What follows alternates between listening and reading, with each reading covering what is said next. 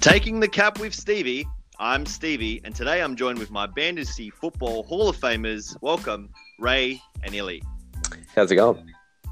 Very well, Ray. You there, mate? Yeah, mate. Good. How are you? Good to have you. Yeah, I'm doing really well, mate. The draft's coming up. How can you not be excited, happy, joyful amongst the obvious lockdown and coronavirus situation? But we'll move along. Last pod, we did talk about Jonathan Taylor, the current unanimous 101 in the standard format. So today, I thought let's look at Joe Burrow, who is, I guess, at this point in time, the current consensus 101 in Superflex. So we, all three of us, were lucky enough to see him play against the Longhorns back in September. Boys, is Joe Burrow the real deal? Yeah, like you said, I was first introduced to him at the live game, watching him play against the Longhorns. And before the game, everyone was talking about the Longhorns quarterback Sam Ehlinger, and even before that, it was about Tua and whoever else. Everyone was talking about other quarterbacks other than Joe Burrow. But after watching that game and after leaving that game, I was thinking, why is no one talking about this kid? He tore him apart, throwing dimes left, right, center. Looked very calm, composed. Yeah, just looked like the real deal on the spot there. So he was, after watching that game, he was my consensus 101. Like, just leaving that game, I can already see it. What do you think, Il? Yeah, well, so we weren't obviously high on him, or maybe not many people were high on him because, well, he got beat out by Dwayne Haskins in Ohio.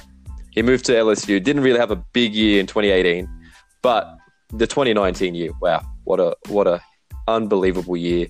One of the best college seasons of all time.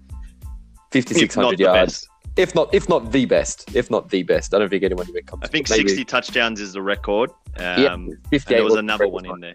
Yeah, I think his yards thrown as well was a record. Yeah. So, yeah. There you go. Well, I mean, look, go ahead.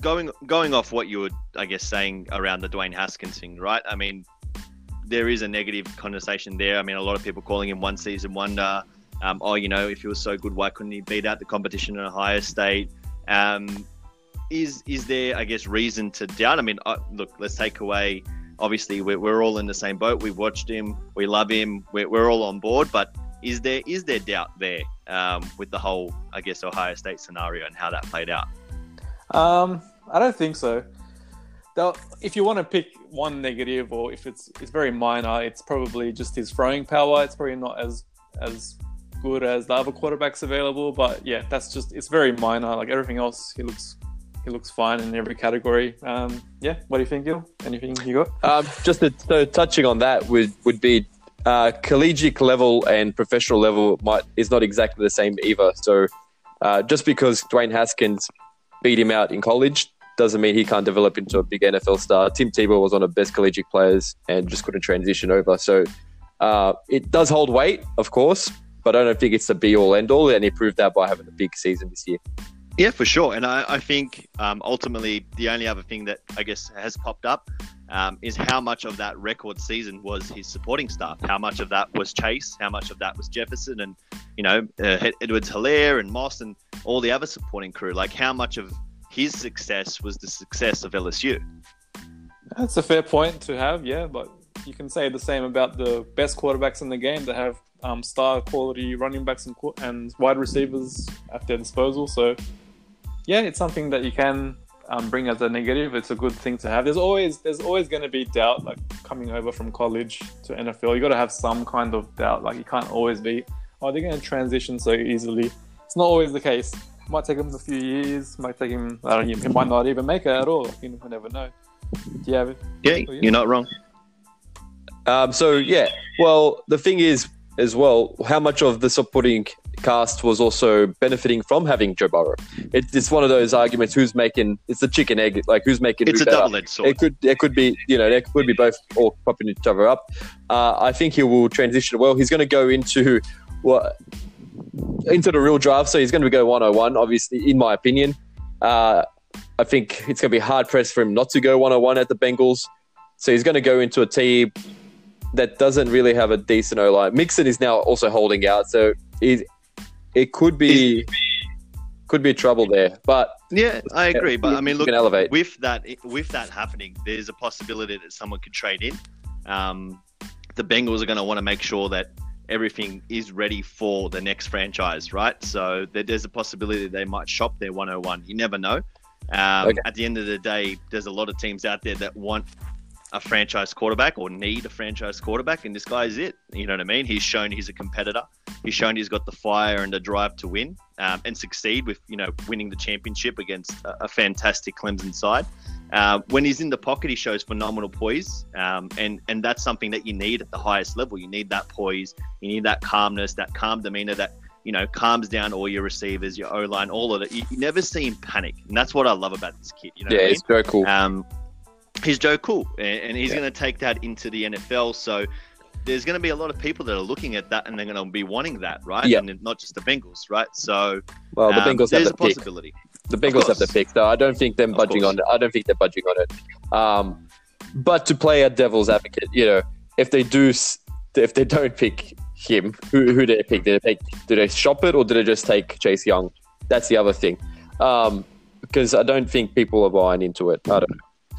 I just can't see. I can't see how Bengals pass up on that year of college. They have to take it. Well, yeah, I agree. But Trevor Lawrence, Justin Fields, they're coming next year, so they could want to clean it up and take one of the guys next. I don't know. Depends on the deal, bro. There's the Dolphins have 3 picks in the first round. That's 2, I think. 2 or 3. Two. But they can package it up. Okay. They can make a package. They've got 5 and 18. Yeah, 5 and 26. So. Yeah, that's correct. There you go. Well, I mean, look, I'm trying. There's the positives. There's the landing spot. Does it make him 101 unanimous? Don't even think about Tua. Don't even think about jumping in for JT. If you're in a super flex league, you have to take Burrow. Or if he goes there, 101, yes. If he goes 101, he's 101, is what you're saying. Yeah, I think he has Boyd. He has Green. If Green is healthy, he should have mixing up. I'm sure they'll work it out. They seem to work it out. Who knows what's going to happen? But he's going to have okay weapons to give it to. So I think he's definitely the super flex 101. In standard, he's probably a mid-second, maybe, depending on your quarterback needs or how deep your league is. With being a 14-man or 16-man comp, he's probably a little bit higher up. But if he's a standard 12-man comp, mid-second is the where you're going to find him, I think. Can I pose a question? Aaron, Can I pose agree? a question to you guys? Go So ahead. which team, if a team takes him, just say, for example, it's a team that already has a quarterback, would you take him if he goes to, let's say Miami? They don't really have any weapons. They got Fitzpatrick, but he'll start over Fitzpatrick. So you're saying if they move in and take 101, pay big money, when I say big money, I mean whatever, picks and whatnot. Or whatever, they take him. Is he still 101? Correct. Would you? I think, me personally, and I'll go to Ilya after me. I think if any team, I think what Ilya said before, if any team goes 101 for him, the Bengals or any other team, they've invested a lot into that guy. Especially if they trade it in, because it'll be expensive. So if they're investing that much, then yeah, I'm investing that much. 101, hands down. That makes it even a bigger lock for me. If that's my opinion. Yeah.